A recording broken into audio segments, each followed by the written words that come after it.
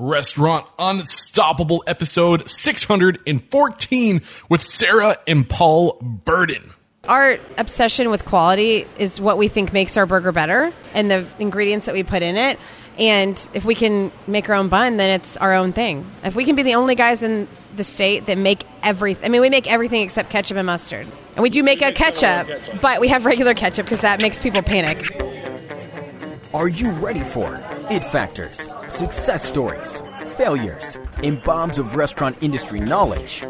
Then, join Eric Cacciatore and today's incredible guest as they share what it takes to become unstoppable.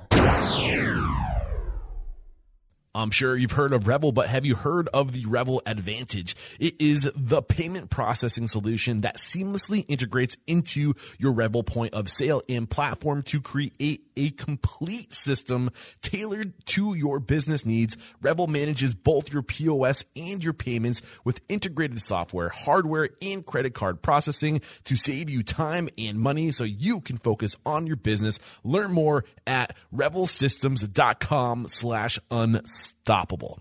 Here is a statistic for you.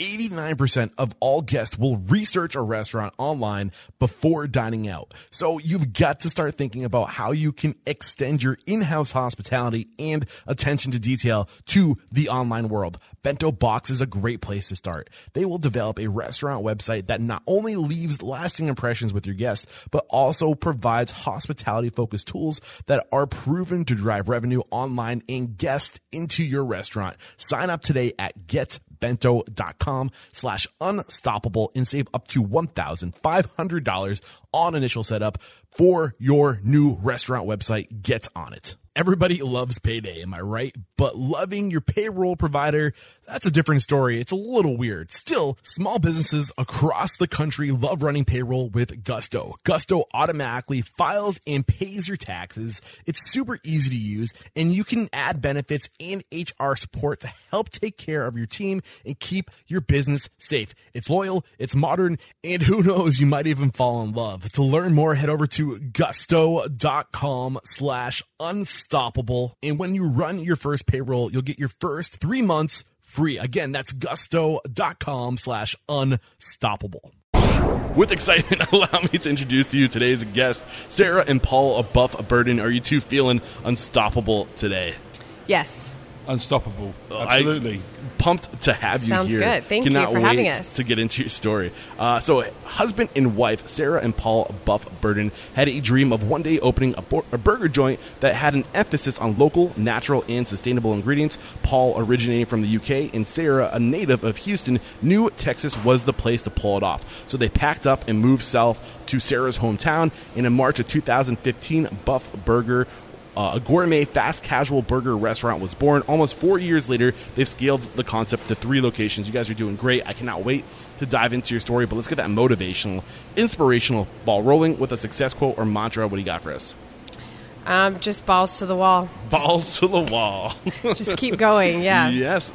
Dive into that and really explain how that success quote, balls to the wall, really resonates with you. I think restaurants it's super exciting to get into, but it's also very terrifying, and there's no other option than to just keep going. Yeah, forward. Absolutely. It's focus on the future. Put your nose down and yes. Bust it out. So, Paul, what about you? Any reflection on that quote and how it resonates with you? Yeah, it's just one of those industries. Every day you've got to be, just got to keep moving, got to keep going, and it's a business that's open from. We're open for breakfast as well, so 6 a.m. all the way through to midnight when we close. It's just one of those businesses you've got to keep going. So, absolutely. So let's go to where it all started for you. I did a little bit of research. I saw that you guys were ski instructors before this. Did either of you have any restaurant experience at all before deciding to open your own restaurant? Not really. That's crazy. I've never worked in a restaurant at all. Yeah. Buff had, you'd worked in bars and restaurants, but not in any huge capacity. No. So where did this drive come from to want to open a restaurant, or even like the mentality that you would be able to pull it off? Not a clue we'd be able to pull it off, but kind of out of necessity. So we had met. We were ski instructors. Buff had been traveling. We met and went traveling the summer after we met. And we were in New Zealand. There were all these gourmet burger joints popping up in New Zealand while we were there. And we kind of started talking, like, what are we going to do? I mean, we're getting a little bit older. Buff had been traveling, didn't go to college. I wasn't really sure what I was going to do. And that's where that's the first time we kind of started thinking about maybe we wanted to do a restaurant. And then it took quite a few more years of talking about it and trying to figure out what we were going to do. Well, basically, no one else was going to employ me, so I kind of had to. We didn't really have another plan. Yeah, I got you. So, I'm just blows my mind because I know during like 2015 or 2013, 2014, during this time, it was not easy to get a business loan for a restaurant. So, I mean, before we kind of dive into how you guys pulled it off, any key influencers, any key mentors, any key people that you think influenced you to be able to pull it off? Yeah, absolutely. When we worked in Colorado, we were sort of surrounded by incredibly successful people, and I got really heavily into business at that stage, and met some truly inspirational people. Really, entrepreneurs. Yeah, I mean, seriously successful guys. So people that I'll never get to. How did you meet these people? Like, how did teach them to ski? Teach their kids to ski. So what would it be like if you met somebody for the first time, and would you just ask them questions about who they were, what their life was all about? Like, how did you find out who these people were? Well, we got to know them year after year. We taught the same people, kids. Yeah. So we got to know them very well. They invite us to do different things and became friends with them, basically. I don't know if there's one person. We both taught kids. So when you teach kids, you get to know their parents. You get to know their parents a lot more, and they are excited if their kids like you. And then we would just create these relationships over the seasons, and we would go out to dinner or hang out with them. And at that point, I think they really love talking about. Yeah. Or entrepreneurs love talking about themselves anyway. Yeah, absolutely. So if you ask them lots of questions, they're happy. And I think Buff really got into, like, what are we going to do in business? And that's, I mean, obviously has an entrepreneur, bone in his body. So he was always interested, and they were always willing to kind of give all kinds of information. I got you. So, Buff, do you prefer I call you Buff or Paul? Buff's good. Buff's good? Okay. Yeah. I've never called him Paul. At our wedding, I was like, do I have to say Paul? He's like, yes, my parents are here. So, pick one of these mentors, one of these influencers you had, and really reflect on how they influenced you and how they set you up for success. I remember I'll give you a story. I remember I was riding the chairlift with a guy to the left of me who was worth $1 billion, and a guy to the right of me that was worth $3 billion. And it was during the financial crash when I was with them, and they were both just sitting across the chairlift, and I was sitting in the middle of them, and they were sort of talking across me, and they were just watching what was going on their phones, and then suddenly I didn't see them again for the rest of their 2-week vacation, and they jetted, and it was just one of those really interesting sort of times in my life where I realized that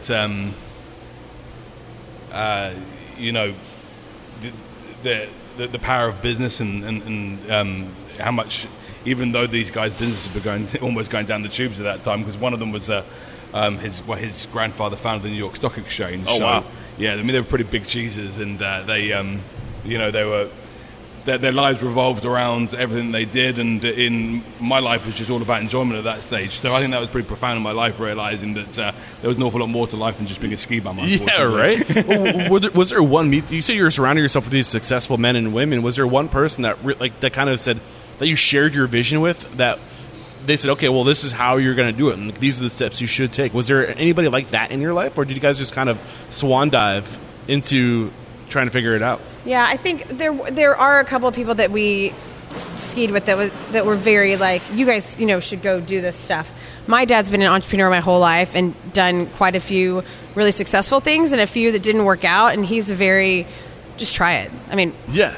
Oh, well, if it doesn't work, you'll try something else. Yeah, I mean, So I think when we talked a lot to a lot of people, we were still teaching skiing, and then we moved to Houston. We're like, well, we think we have this idea, and my parents lived here, and my dad was like, okay, go for it. Here's who I know in town. Go talk to them, find out what they think. And it took quite a few years of meeting people and chatting and trying to figure out how are we going to get the money for a restaurant. I mean, you've never done it before. People aren't throwing money at you. Yeah, exactly. They're just closing doors. I had to go get a job for 3 years. Which is why... Yeah. Oh, so you worked in a restaurant for 3 years? When we got back to Houston. Okay, so you got the money in 2013. When did you get back to Houston? No, so Yes, 2013. So I was pregnant, and we were going out to try to find money for Buff Burger. Lots of closed doors. Finally, we found someone who was like, I think I can figure this out. No lie. So we have a baby on November 7th. Real dramatic. I was like asleep, knocked out. It wasn't nice. But the next day was great. You come out of it and in you the have, hospital, you have a restaurant. Right? I'm feeling better. Buff yells like, oh shit, at his phone. And I'm like, what's wrong? He's like, oh my God, they just gave us the loan. No one was supposed to give us a loan.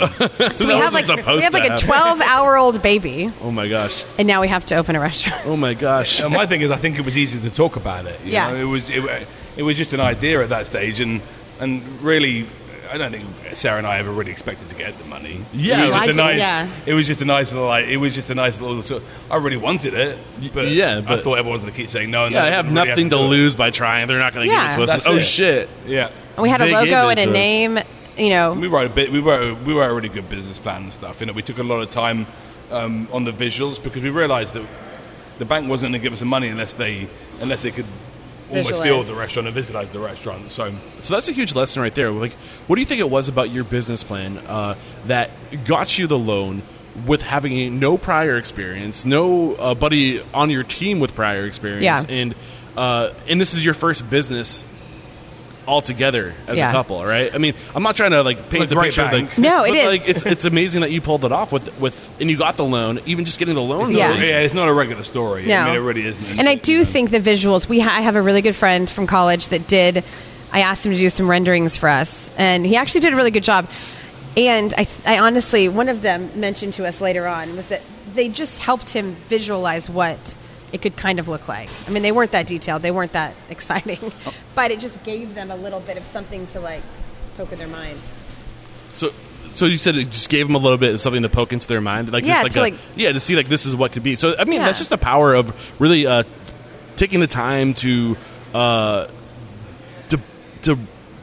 make that business plan as I don't know, powerful or impactful as possible. And Yes. you said for you, no, it's not just the numbers that you have to know, but it's also the visuals. Like, what is this thing going to look like? What's the brand Yes. going to be? We had a And- logo and a name and colors. You know, we kind of tried to do as much as we could Okay. to make it. Well, I think it was. Stick out. I think that it was right place, right time. Yeah. And you know, when we spoke to the bank after, they said you don't understand how many people come with a 3-page business plan, and you know, it looked good. You know, it looked impressive, and but ultimately, we were incredibly lucky to meet the right bank. I mean, we took it to the bank. It's like we got. So many no's. Yeah. And then well, that's a good suddenly- point. How many times would you say you brought it to a bank and got a no before you got the yes? I mean, we were using all our contacts, all our sort of Sarah's dad's contacts, basically friends of friends and friends of friends, and 10, 15, 20 no's. I don't know how many. So it's not like you just like shipped this business plan to one bank and the first bank was like, No. yeah, sure, we'll do No. it. No. So how did that business plan evolve over after each no? Did you guys pivot or adjust? Did you get any feedback or did you No. keep it the same? Yeah, we took feedback from the meetings, but we didn't adjust anything. We believed in what we were doing. Okay. And we felt like it was the right product. I mean, the numbers all worked, everything worked. So if you go to the bank with a P&L that doesn't add up, then Yeah. Okay. You can't be crazy about it. It's got to. So I mean, it was just honestly the guy that approved the loan is a big rancher. He's big into it, and a lot of our ethos was that. It was Okay. it was right place, right time. I mean, it really was. So you struck a vein with somebody, you resonated, and I'm sure Yeah. part of the business plan that you're pitching was that we wanted to source our beef from local farms and Yes. support local business. Do you think that's kind of maybe what won him over? I think so. I think the fact that we were trying to create kind of more of this Texas brand, knowing him now, probably did resonate with him. Yeah. I think it's kind of his thing. And it was, other gourmet burger joints had already popped up. I mean, there was Hop Dottie in Austin. We already had Smash Burger and that kind of stuff. So, it was already a type of restaurant that was kind of up and coming. So that also kind of helped, I think. So there's the trend happening. They saw that you're ahead or like just catching this trend. Yeah. And you could bring the burger concept to Houston. What about your dad? What your dad came up a couple times. Does he have a big influence? Does he have a good network? How did he help? Yeah, he definitely has. I mean, he definitely has people for us to go talk to. It wasn't like, here's this person, this is going to help you. I mean, we had to go out and really network ourselves. But growing up in Houston, at least there were a lot of people that I could go to for advice. Okay. And then when I did that, they'd be like, I have a friend that does commercial real estate. Go see what he thinks about, what might be helpful to put in your business plan and that kind of stuff. Gotcha. So that helped. I think he's just a really positive person. And I think positive. Almost to the fact that, you can do absolutely anything you want in the entire world, which probably isn't true. But it gives you that, we might as well try. If you have the mentality that you can't happen? do it, you we move back to Vail and teach skiing, and it's not the worst place to be. Yeah, absolutely. One of the things about Sarah's dad is every single person has a comment. When you're starting, everybody wants to add their 10 cents worth to everything you're doing, but not necessarily in a positive way. Generally in a negative way. Generally, I'm not saying people don't want you to succeed. They want to give you every reason why you might not succeed. And Sarah's dad is the absolute opposite to that. He'll give you every single reason why you should succeed. And I think that is incredibly... It was very powerful for me to have that influence in my life at that time. Do you remember those conversations with her dad and what they looked like when he was giving you the reasons why you should succeed? Like, what reasons did he give you? Oh, he's a real Texas guy. If somebody else can do it, why can't you do it? So he's just very bullish on the idea of opening businesses in Texas. He wanted his daughter to stay around, I think. I don't think he wanted me to try to take it to England or to Colorado. So awesome. Yeah, it was in his benefit to make it work. That's it. So when did you guys get to Houston? Because you got the loan in 2013. You said you were here. You got a job for how long were you working in the restaurant? I think we were here 3 years before 3 that, years 2010. And you were working 2 years in a restaurant? 3 years I was at a restaurant for. So when you came back to Houston to get a job, were you being three times? Were you being intentional about where you want to get a job? Were you going to get a job in some place where you could learn the burger business? And take us through that. Well, I actually bumped into the guy that owned the restaurant when I was working at Sun and Ski, fitting ski boots in Houston. Okay. And he his family opened a Steak and Shake franchise. And it was one of those restaurants that has full service. It's open 364 days a year. Has a drive-through. It's open 24 hours a day. So it kind of encapsulates sort of every single sort of facet of what we do in the hamburger business. What were the biggest lessons you learned in these 3 years that helped prepare you for opening your own place? Really, management skills, I think, were huge.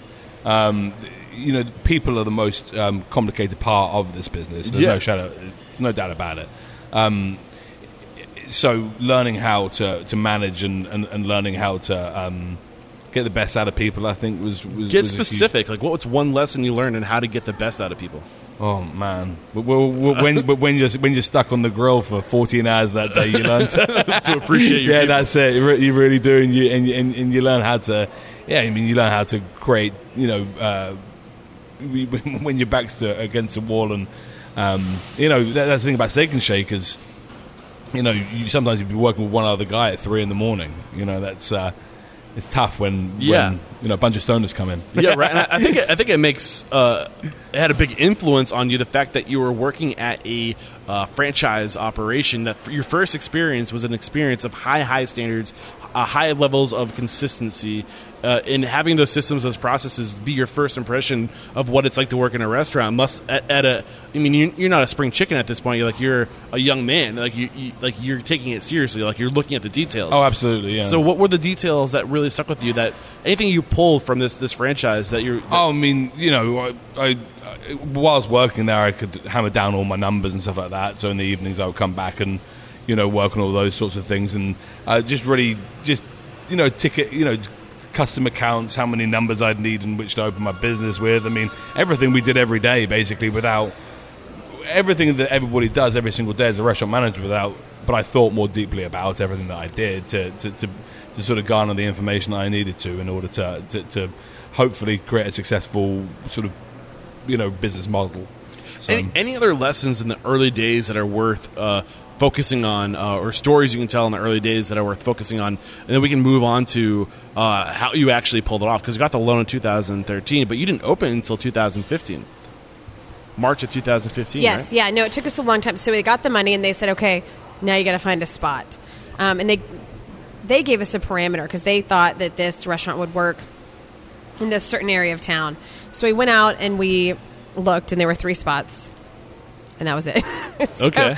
And the spot we picked is probably, I mean, it's definitely the best out of the 3. What But made it the just best? took some time. Massive parking. Okay. It's right on I-10, which I'll never get that much parking in another location again. I think that was really helpful. We picked another spot to begin with, and I'm so glad that one fell through. Why?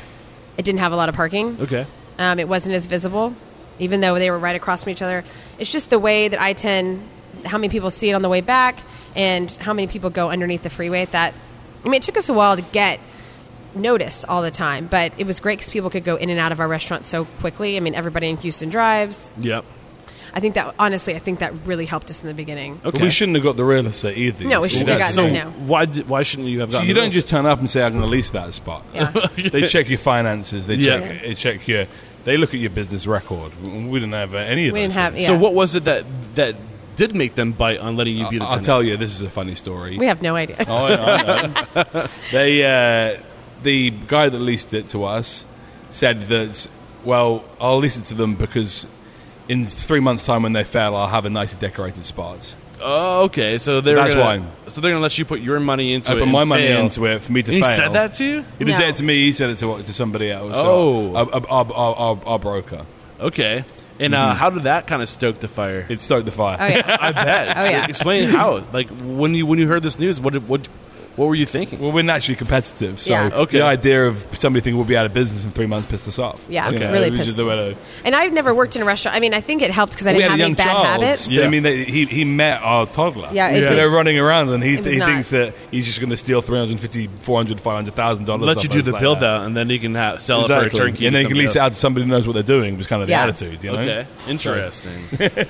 Ooh, So, I'm picking up on the tension Yeah. right now. It didn't make no because like if I met him today, I'd be super nice to the guy because but it definitely helped us want to push farther. So Yeah. what were you doing during that 2.5 year period from getting the loan to, because you had the business plan, you had Yeah. like what was So then we had to design it. We had to draw it up. We had to architects. I mean, and we're learning on the fly.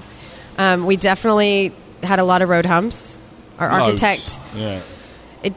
it wasn't. It just took a lot longer than it should. Luckily, I found a contractor that kind of flagged that up for me. I mean, it worked out in the end, but there were just a lot of road humps, and Yeah. it felt really. I mean, it's difficult. We in never any, perfected it. I mean, like No. the third one still had problems. Lots. Yeah, I mean, it's. You know? We designed it ourselves. We didn't have enough money for a designer. we designed all 3 of them ourselves because the thing is you think that once you've got one successful one, you're in good shape. Well, No. you could be if your stupid husband doesn't decide to go and take on a commissary kitchen at the same time and have to learn all that business as well. Ooh. So You what, know. what was the purpose of the commissary kitchen? Was this at the first location? Well, so there are so many burger joints around, so we wanted to, you know, if I have a commissary kitchen, it's way easier to be able to control quality, but also diversify and do all the other things. So- we smoke our own bacon. We make everything from. So when did the scratch. commissary kitchen come into picture? Was that there for the first restaurant? No, or he later kind of on? jumped ahead. Okay. Yeah. Yeah, well, I did it before because if I had done it later, then I'd have all these pieces of equipment that would be useless that I wouldn't need in any of the stores. Okay. And also, it would mean that I'd have to have more space in the back than I require now. Like, we don't need any space in the back at all. Basically, all we need is a cook line. Okay. Because we make everything in our commissary and ship it to the store. Okay, I think now's a good time to take our first break to thank our sponsors, and we'll be right back to talk about how you opened and what it was like opening the first, the second, and the third, and how you learn from each one of those experiences and where you are today. So Revel Systems is a complete POS built to help grow your expanding business. I stand by Revel, and I can tell you why it's so great, but I'd rather get my man Colton Schultz, who's with Grain Junction Subs in the Craft Cave, to tell you why he loves Revel. We have been working with Revel for several years, who has partnered with us to streamline our operations. We have implemented delivery management, employee management, sales reporting, kitchen display screens, and so much more. We also utilize mobile order takers and kitchen display systems that are extremely customizable. Nice. So if there's just one thing that you love the most about Revel Systems, what would it be? It's definitely their vast reporting abilities on the back end. We utilize a lot of the reports such as speed of service, taxes, sales reports, labor reports. It's all there to help you run your business. Beautiful, guys. And if you're listening to this, Revel works with businesses that are looking to implement cutting-edge technology that helps increase revenue, improve efficiencies, and enhance experience of their employees and their customers. To learn more, head over to revelsystems.com/unstoppable. We're back, and we were just got to the point where we're going to start talking about how you pulled it off from the day you opened and going forward, and how you evolved. So, how did you guys pull it off with no experience, and like what was those first few days like? Terrifying. Terrible. So I never worked in a restaurant, so if you have worked in any kind of food service, you at least kind of, I don't know how some things work. Yeah. Which I think has served me well in some points, is I don't have these bad habits, and I really expect the best from everybody. But day one, I had no idea in the kitchen how to do anything. We're those people that everybody hates when they get into, I can open a restaurant. Yeah. You know, we're the people we now hate. You know, like, Buff is, obviously he can work the grill, and we knew how to do. Not that well. No, but we did a lot of test kitchen stuff, so we kind of knew what we wanted. But maybe the second day we opened, a grill guy walked out on in the middle of his shift, and we were just like deer in the headlights. Oh my God. What do we do? So, I don't want to focus on what you didn't know, because you pulled it off. You've opened 2 other locations since. So let's focus on what you did do right. Okay. Who were you? What is it about the two of you, Sarah and Buff, that pulled this off? Like, what made you guys it was just the fact that you want to prove that mofo wrong, who said you couldn't do it? Well, at this point, too, we have a kid. Okay. Like, we have to make this work. We've just put ourselves in massive debt. Signed our lives away. Yeah. It's got to work. But For I me, think it was real simple from the food perspective, was if you just take really good quality ingredients, and you don't fuck around with it that much, right? And so you take the best bun you can find, the best meat you can find, the best cheese you can find, price it correctly, communicate it to your customers what you're doing, should be okay. Okay, so during the break, Buff confessed to me that he had never cooked a burger prior to opening Buff Burger. Is that what you said? Yeah, I never really cooked a burger. Yeah, this is awesome. I'm loving this story. We went into a test kitchen while we were under construction. Yeah. And we were like terrified. I made so many aiolis and split so many aiolis. Because we make everything from scratch. We make our mayonnaise from scratch. I think you're right in what you said, Buff, is that if you keep it simple, stupid, if you keep it basic, if you use really great ingredients, you don't have to be a great cook, because all you got to do is learn how long to cook it. Yeah, keep the menu simple. Yeah. So you keep quality high. Exactly. And then that's really what I decided. So that's one variable that allowed you to pull this off with little experience, keeping it simple, stupid. What are some other, what about just the attitude? Like, what was going on? What was the energy like in this place in the early days? I think we definitely knew how we wanted Buff Burger to come across to everybody. We'd done customer service, especially like teaching skiing for so long. I think that part was easy. If he was in the kitchen and I was on the floor, I know how I want to be served my whole life, so I just did that. I just made sure everybody was happy, everybody got the best quality food they could, and just hoped that we won them over. Yeah. So what were the biggest lessons or the biggest failures or the biggest successes that you learned from early on? Failures was just organization at the beginning. Okay. The first day training, it was so bad. The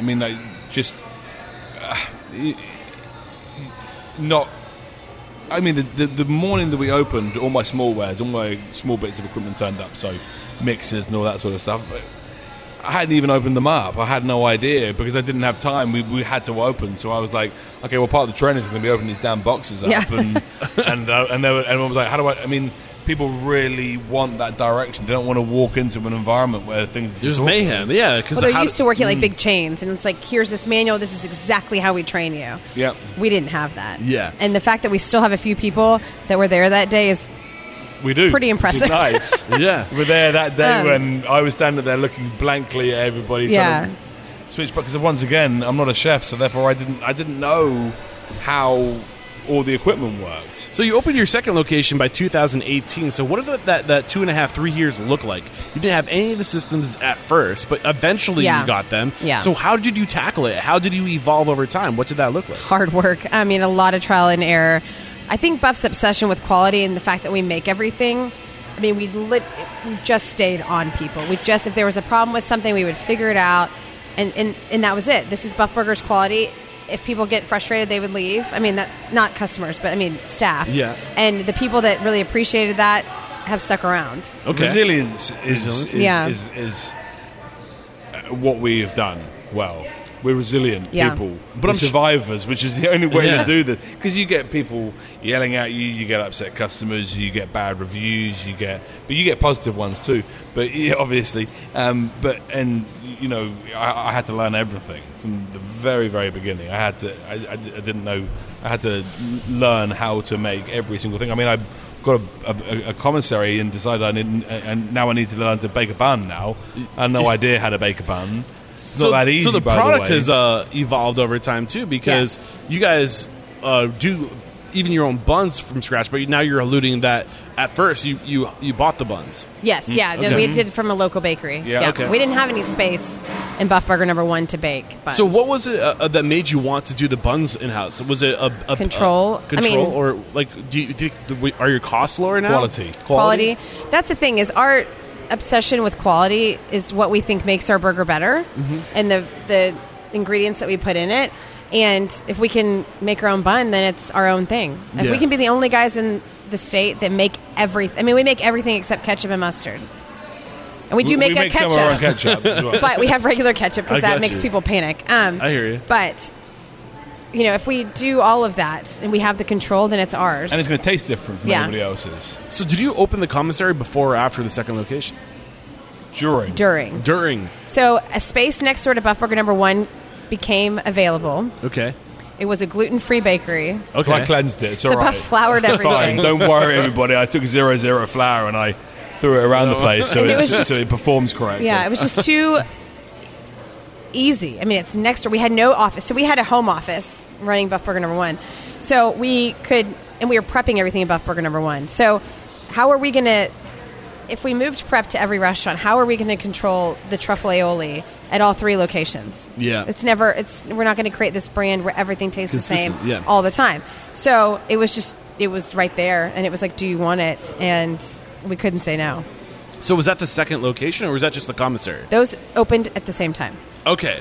So you had a location in what's the location again? The name of the second. The first one? We're here. This is the second. This is the second, yeah. So the commissary is close by here. It shares a wall with the first location. Okay. I'm a little all over. It's okay. At Word I-10, yeah. Okay, I got Yeah. you. So the commissary is right next to shares a location with your original Yes. location, and you got that right at the same time as you're opening your second Yes. Buff Burger, which is how far away from the first location? They are about, I think it's like 6 miles. Okay. So how did you know you were ready for the second location? Had you worked out in your systems by this point, or? Yeah, we definitely worked out some systems. But the thing with Houston and real estate is you got to jump sometimes. Yeah. And if you find something you really like, you have to jump on Make it. it work. It's And like it doesn't people. happen fast. I mean, sometimes you're convincing a landlord. We had seen a spot ages ago. Then we had a landlord actually come to us and say, I love Buff Burger. I've got this spot. But it takes time. Okay. So we knew that. So, what was I still am a little unclear as how the business evolved, because you had, I'm assuming, success out of the gates, right? So, and you were evolving over time too, over the first 3 years, Yeah. because you're changing, you're pivoting, you're making the ingredients better, you're doing all these things. Like, what Yeah. did that process even look like? Honestly, a lot of hard work. I mean, I don't want to tell anybody. I mean, if you're getting into a restaurant, you're going to constantly be trying to improve yourself. Yeah. Because you get great reviews, but you also get critics, and that makes, or at least us, makes you just want to continue to make something better. Like, if I can make something so good that critics don't really have anything to critique, Yeah. it would be amazing. So, are you using those critiques as areas to focus on? As like, okay, like we're getting this feedback. yeah. Like, Oh, yeah. this Yeah, should be where definitely, we. but you can't let it distract you as well. Okay. And that's the thing. Is like, it's really hard. Unfortunately, with the world, social media as it is in this day and age, you get negative. You can't please all the people all the time. I think Bob Marley said that. So how do you filter out which critiques you take to heart and act on versus reoccurring. Yeah. Recurring. Okay. How many times would you need to see it before you took action? At the beginning, not frequently, as Okay. we've been longer in it, a lot. You need to. Sarah has a tendency to react to things quicker. Like, so I changed a couple of things on the menu, and lots of people email. Well, when you think about how many people actually come into the restaurant, very few people email. Yeah. But it feels like a lot to Sarah because she's receiving the emails. Yeah. Whereas I try and not look at emails. You have to have thick skin, and you learn to decipher what is an actual complaint that you might need to look at, or what is someone just in a bad mood. Yeah, unreasonable. Or thinks they're a food critic. And often people are yelping and doing all those reviews in a moment of passion. Yeah. They're angry, they're upset, they want to be heard. So jumping back to how you scaled the business and improved on the systems and processes, you opened 2.5 years later, 2015, your second location where we're at today. How long did it take you to actually open the doors once you secured the property? Well, this was long. This was long. So this building is not like a standard shopping center shell.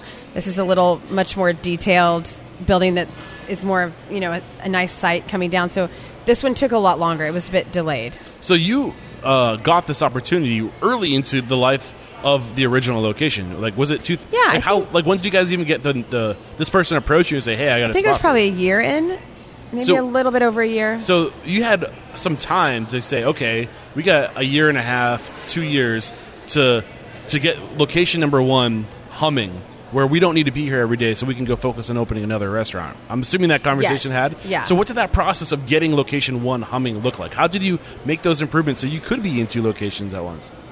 I mean, honestly, a lot of work. I mean, he worked days, I worked a lot of nights, always, just fixing things, trying to make things work and this is how we do it. This is how we do it at Buff So Burger. when you identified how to do it, how did you make sure it got done that way? Training managers. Training. Yeah. We took managers on very, very early on, so we could, work out how to instill those the process and everything else in them. So when we weren't there, they were an extension of us. Gotcha. Yeah. I think the fact that a couple of them were there from day one, they knew what we expected. They knew the quality. They knew if we got upset, why we were upset. There wasn't really a reason to. So you recreated yourself in these employees, and to the point where tried. And that's one, culture. There's the yin and the yang, and I like to think at one side of the yin is the culture, the spirit, and the other side is the systems, processes, Yeah. procedures. And it sounds like with the first location, like you focused on the culture and the standards of just recreating yourself in these other people, the same standards that you have in these other people, Yeah. and that's what got you into the second location. Is that safe to say? We knew we never wanted to be a one-off. Yep. Okay, so from day one, we were never going to be and some people, that's their baby, their thing. Yeah. And it also depends on location and all that. So we knew that we wanted more than one. So we started from day one trying to make sure that we did not have to be in that location all the time.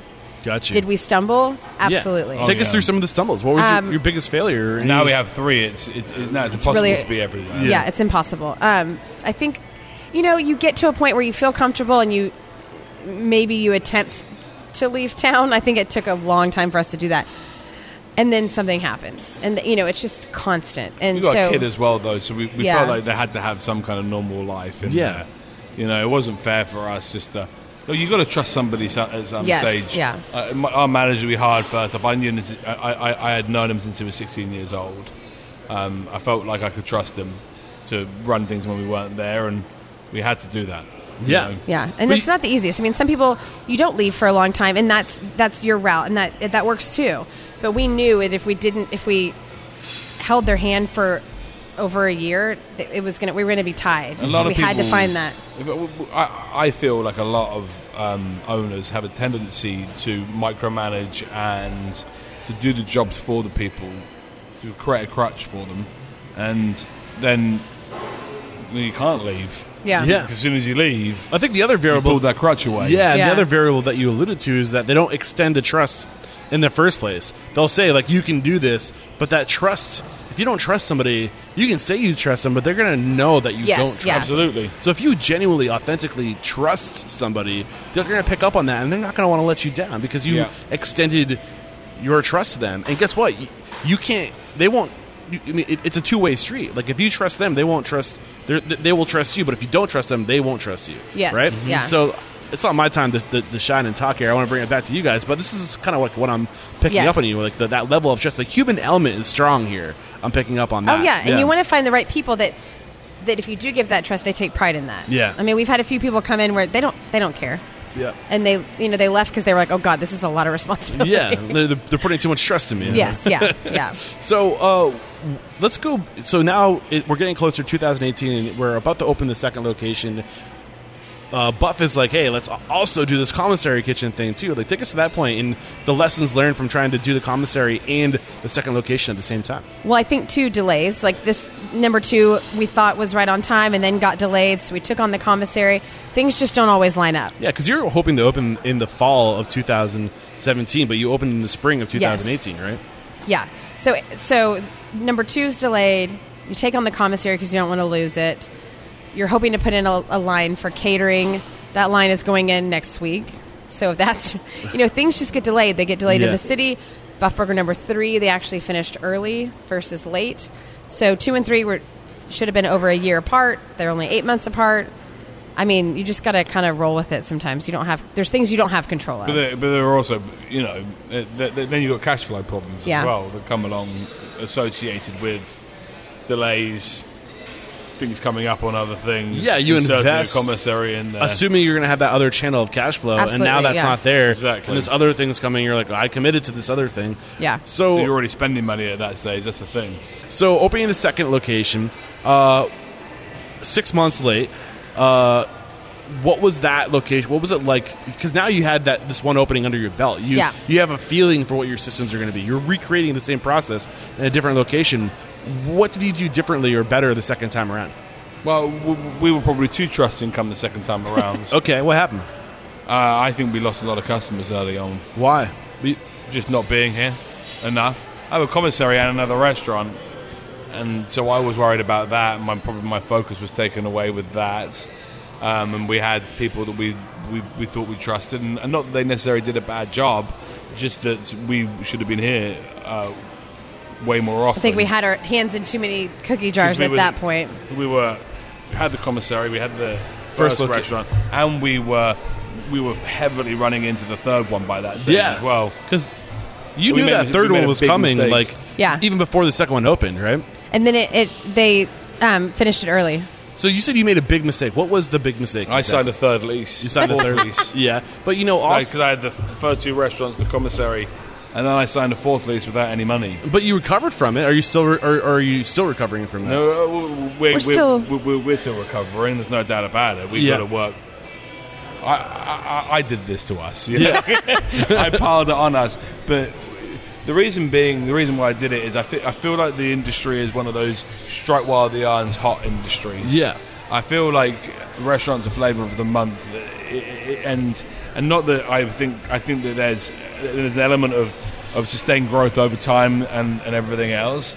You've got to take a shot at some stage. Yeah. And that was our shot. Yeah, and if you want to scale, you have to have those elements. So it's going to be rough in the beginning, but then you have these tools and these resources. You got to build the framework so you can then scale and have the support system there to support the scaling. So, like I said earlier, we're resilient. We've got alligator blood.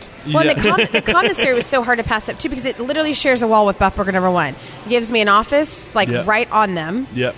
And it gives me catering abilities, again, right next to the other one. Which is a great advertising opportunity as well. So if we had waited and then we'd have another location that wasn't actually close to... It just would have been a whole... I don't know.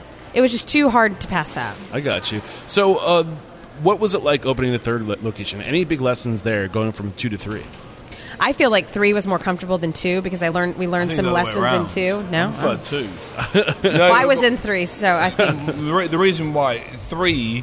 Because we had to kind of scale back at that stage in terms of management and stuff. We couldn't carry all the extra staff all that period of time because it opened up for Christmas.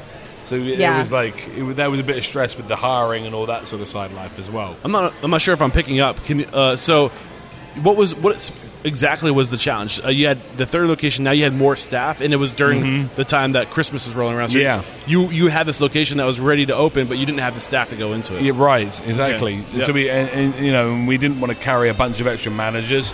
So we did have a tendency to sort of pull. We've asked a lot of our managers. They've responded in such an incredible fashion. One day they know they'll reap the rewards. Well, you get to a point where it's like you have no choice but to rip the Band-Aid off and just hope that it turns out okay. Yeah. There's not this, like, people, family and friends are like, oh my gosh, that's so great, you're opening, and they look at you like it's so wonderful, and I'm like terrified because once you have a restaurant ready to go, you have to open. Yeah. I mean, I don't know anybody that has like 2 weeks for fun training, and maybe I'm wrong, but I do. Maybe, okay. Yeah. But for us, it's like... we did it all very, very quickly. Yeah. And that if we had waited, we hadn't got the comments, so we waited from the second to the third, and we'd done it in a little bit more of a strategic fashion, which we were trying to do, bear in mind. They were supposed to open over a year apart. Yeah. There was supposed to be 18 months in between. But it didn't happen that way, and so therefore you have to roll with the blows. But the world almost never happens exactly the way you want it to. And you have to be ready for that. You have to be willing to settle for what actually happens. Not settle, but like the situation. Like 6 months between two locations. So like that's a real challenge. Knowing what you know now, if you could reflect back at the past 4 years, the best things you did and the biggest mistakes you had. Like, what were the best things you did first? Like, looking back at where you are now, what did you do right? Well, if it all works out, then growing that fast is great. Yeah. I mean, I think that the commissary was the right decision. I think it's really going to pay off. Hopefully. Yeah. I think that'll end up looking like a really smart decision someday. Eventually. Well, because we make everything, and that is kind of our mantra versus the other guys. And as long as we can get that in front of our customers, like this is why we feel like Buff Burger is a better choice, then I think it will all... And I think that's worth going into, because you guys actually do a really great job with that brand in communicating your unique selling proposition of this is what separates us. Yeah. We do everything scratch in-house because of quality is the most important thing, and our purchasing values. Not only are we purchasing from local farms and this is the best product, but we're helping small businesses, and everything's better because of that. It just feels right. I think the other thing that you guys do really well is you charge what it's worth. And I think a lot of people will try to they'll try to provide value, but they'll also want to create more perceived value by not making any money off of the product. Yeah. But you guys seem like you're pretty hard set on your margins. Take us through that process of how you establish your prices. So we didn't have. Well, that's the kind. I mean, pricing is always a questionable thing, because you want to make sure someone's willing to pay for it, but you have to show them why. They're willing to pay for it. I think we listened to our customers over the last couple of years. We used to just sell our burgers. Now we offer a side.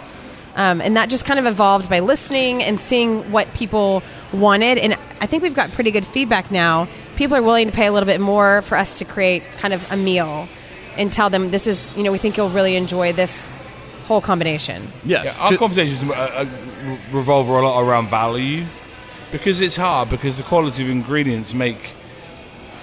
I don't want to say compromises, but there is a compromise on maybe size or price. Texans they're a value bunch. It's often it's a lot about a nice big portion for a decent price. Well, yeah, but what you run into. You have the burger, the quality burger that it's a decent sized burger for I think it's like $9, right? And then you also have the fries, but I think you charge $2.95 for the fries, but you're getting a monster portion of fries. Oh, it's big, yeah. So you're picking up that value added portion in something like potatoes, where you have bigger margins, or not necessarily big margins, but it's the lower cost. So you can get that value added there. Was that intentional? Like, take us through that thought process. Is that where you're trying to obviously the high quality products with the sourcing, but then the added value with portions with the fries. Exactly exactly. That was our absolute idea of adding, the fries. But we also you can have tater tots, but it's not a regular tater tot. It's a handmade handmade tater tot. Got you. And we feel like I don't know about you, but when I go out I feel a little cheap when I just have a burger. Like, I feel like I'm not totally satisfied. I always want the fries and a milkshake, but certainly one or the other, Yeah. Awesome. So what's the future look like? How, do you have plans to open the fourth and fifth location to justify the commissary? Is that coming down the pipeline? Yeah, we'll have to. Yep. Absolutely. I keep deferring the broker's emails away from Buff. Like, no, you can't see this site because we need a I'm a little aggressive, and I need to stop probably.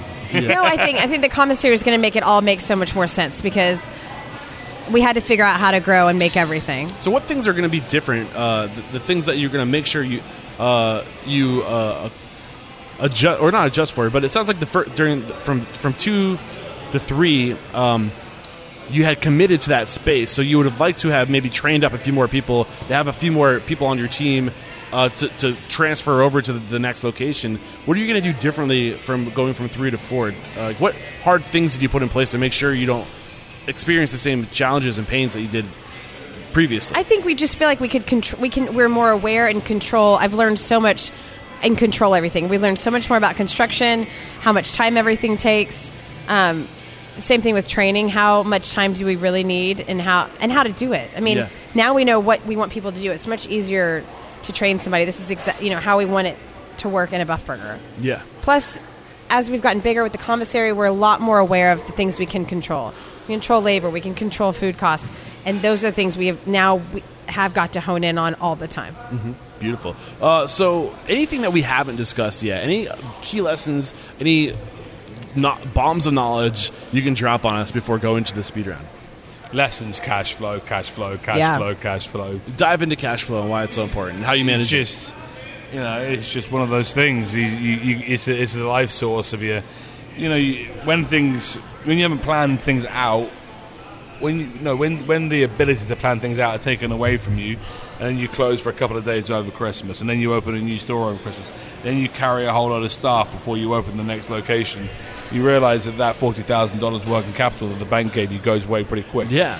I mean, overestimate. In restaurants, always overestimate. Something is always breaking. By what factor? What factor do you think we should overestimate by? I don't know how much. I just think if somebody's going to try to give you more money, take it. Right. So whatever you but have, don't overspend. Whatever you have in mind, double or triple it if you can. Yeah. I think this is absolutely right. You don't want to give away too much of your business. No one does. Yeah. But for your own mental stability, sanity, and everything else, I think that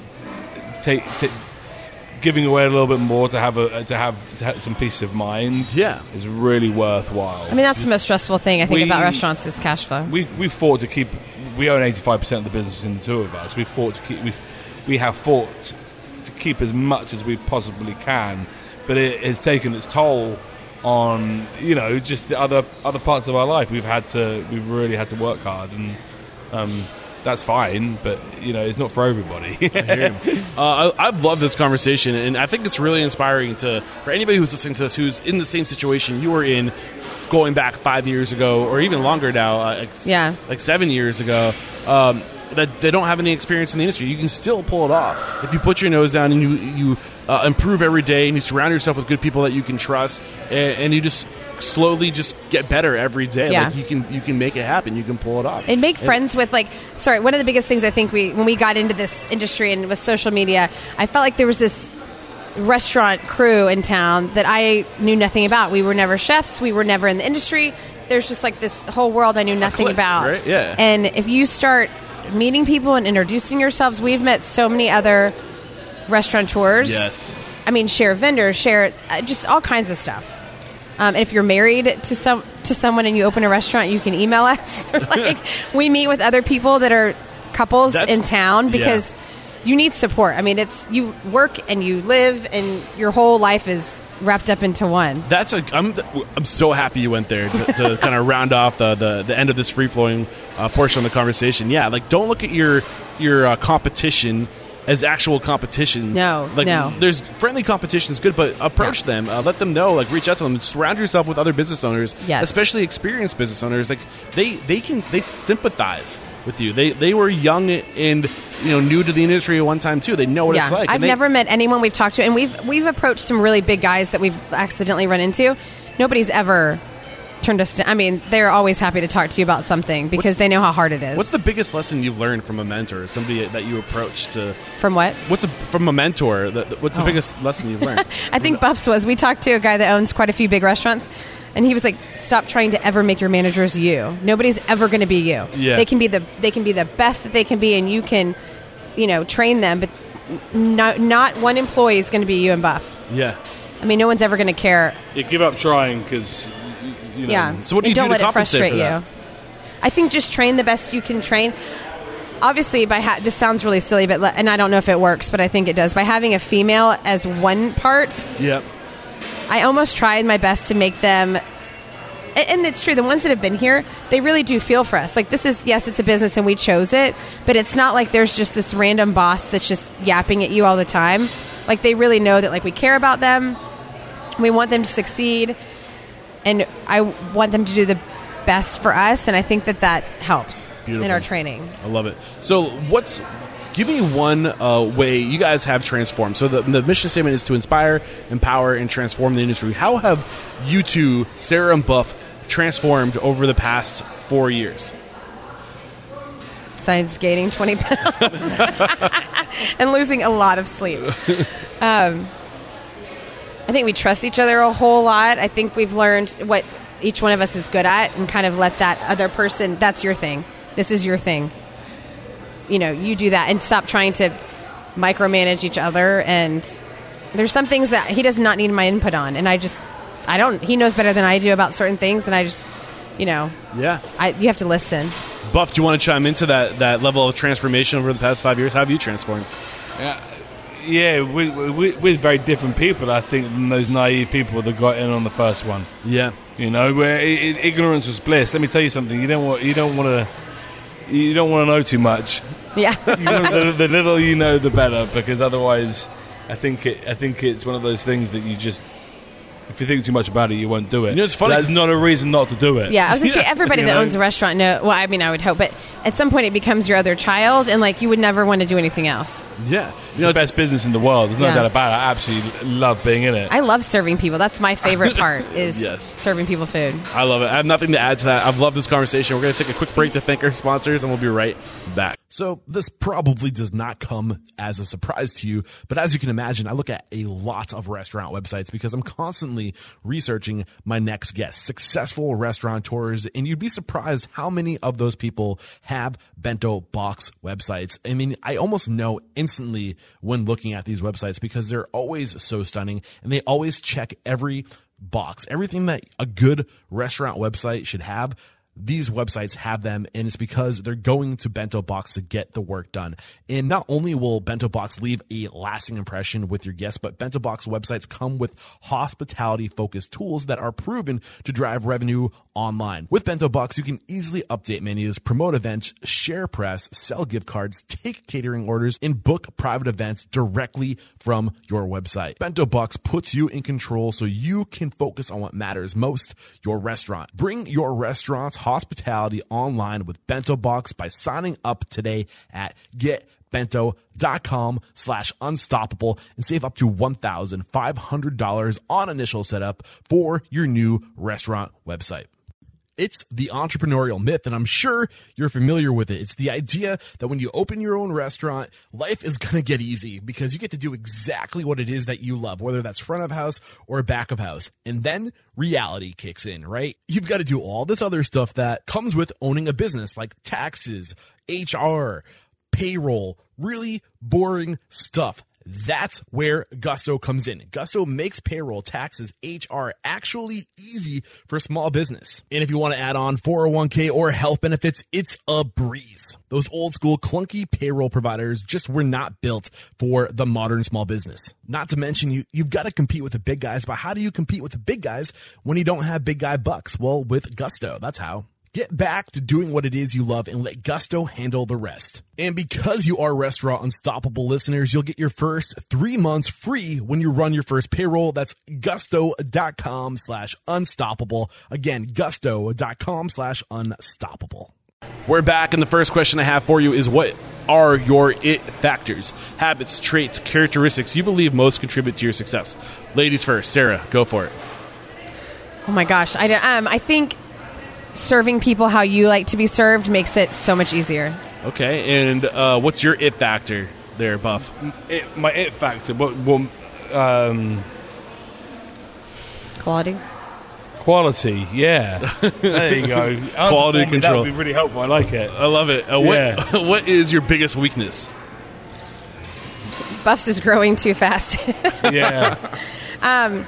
That's I think I don't know. I think spending money. You have to spend money to make money. I Yeah. think sometimes I'm sure people have been in this for years, like fix their own equipment. cheap. I don't know how to do. You got to be cheap. Comes- You're not cheap. No, people. but cheap comes across though as well. You see, Yeah. that's the problem. Yeah, I hear you. Yeah, so it's a balancing act. What is one thing you look for when you're building your team or hiring? When you're doing that interview process, what are you looking Grit. for? Grit. Yeah. I like it. Do you want to add to that, Sarah? No, I think that's it. Yeah. What is your biggest challenge today? Cash flow. Cash flow. How are you handling that challenge? Drinking. Share one code of conduct or behavior you teach your team. This is a core value, a way to be, a way to act. That we teach our staff. Yeah. Oh gosh. We go over and over again about like the way our trays look, the quality of our food, and how visually everything needs to look. And then I think front of the house is, I'm always on people about being nice and kind and checking on people. What's one book that will make us a better person or restaurant owner, operator? What makes it better? One book that will make us a better person or restaurant owner, or operator. A book, good book. Yeah. Mr. Shake Shack man's book's pretty good. Mr. Shake Shack, you talk about setting the table. Danny Meyer. Yeah. Yeah. What was the biggest lesson from that book? Service and hospitality being two different functions, and one's a function and one's the way you make people feel. Yeah. And he did it with Shake Shack, right? He started with some really fancy restaurants and then ended up putting it into a hamburger joint, and he's really managed to pull that level of hospitality across. Absolutely. What is one thing you feel restaurateurs don't do well enough or often enough? It's hard to be critical of anybody that's in this business, I tell you. Yeah. Love them all, like Right. brothers and sisters. Right. And every time we go into a restaurant, like if I see something, I cannot be critical because that owner has no idea that staff member is doing that, or would never tell them to do that, or whatever. Yeah, that owner, that restaurateur wants their guests to have the best possible experience when they come into their restaurant. People that write Yelp reviews don't realize I'm not trying to wrong you. I want to increase sales, so therefore I want you to have the best experience possible. So when you see, things going on at people's restaurants, I sympathize. Yeah, absolutely. What is one piece of technology you've adopted over the past 5 years that has had a huge influence on operations? Cameras? Is there a company specifically you went with No. for a solution? No? And let me tell you, when you call a manager every couple nights and tell them to put an apron on, they don't want to hear from you, So they start and they putting the stop apron. doing it. All right, this is the last question. It's a doozy. Get ready for it. It's a long question, too, so here it comes. If you got the news you'd be leaving this world tomorrow, all the memories of you, your restaurants, your businesses would be lost with your departure, with the exception of 3 pieces of wisdom, 3 things you know to be true about your success. What would those 3 pieces of wisdom be that you could leave behind for the good of the industry and for your legacy? 3 bits of information. Believe in yourself. That's 1. Work your ass off. That's 2. Really, really, really believe in the people around you. That's the people 3. that make you successful. Beautiful. These managers, it's humbling how hard they work for you. Yes. Yeah, nobody does this. I mean, even the guy cooking your burgers. I'll tell you something. This is a hard industry in terms of the number of hours you have to give to the end, social hours, the time you have away from your family, and you're not paid like a CEO for it. Yeah. So that's a humbling thing. Sarah, Buff, thank you guys so much for taking the time to welcome me into your restaurant, to share your story, to get real and honest and open and just raw. These aren't easy questions. This isn't an easy interview, and you guys handled it really well. Just thank you so much. We wrap up every conversation by calling somebody out. So who's one independent restaurant operator, somebody you two really admire and believe would be a great guest on the show? Ronnie Killen, I think. Ronnie Killen? Aaron Lyons. And Aaron. I got Aaron. Aaron Lyons. Yeah, definitely. Got Aaron's on the show yesterday. Yeah. Aaron's Did you? great. Yeah. Oh, he was is. awesome. So we've reached out to him before, and he is. I mean, he's a man to listen to. Nick Wynn from Lua doing an amazing job down there. Yeah. On the other end of this building. Beautiful. First-time restaurateur, never opened a restaurant either. Wow. So Look out, easy. guys. I'm coming after you. I'd love to get you on the show. And let the folks at home know, how can we connect with you? You already mentioned it. If anybody wants to reach out to you, feel free to. What's the best way to connect? You can go to our website and email me off the contact, and they all come to me. Beautiful. They all go to Sarah. Yeah, not So Buff. you don't want me. You don't want me. But if you want to reach him, email me, and I will pass it along. So just head over to restaurantunstoppable.com, and I'll have a summary of today's discussion, as well as a link to any tools, services, books, contact information shared on the show will be all in the show notes. Again, Sarah and Buff, thank you guys so much for taking the time to share your story, your knowledge, your mentorship. There is no questioning. You are unstoppable. Thank you so much. Thank you. Cheers. All right, there we go. Another episode in the archive here at Restaurant Unstoppable. I hope you all found value. Before I let you go, I have to remind you, please sign up for the Restaurant Unstoppable email list. That is where you will never miss an episode, and you get the behind the scenes of what's going on here, where I'm at, what's on my mind, and what the future of Restaurant Unstoppable looks like, and you can have an influence on that. Don't forget to connect on social media. That's /Restaurant Unstoppable on Facebook and at Eric Cacciatore, ERICCACCIATORE on Instagram. But the most important thing you can do to support this mission of inspiring, empowering, and transforming our industry is by sharing this sucker with anybody and everybody you know who's aspiring to be great in the industry. All right, thank you so much for sticking around this long. Until next time, peace out.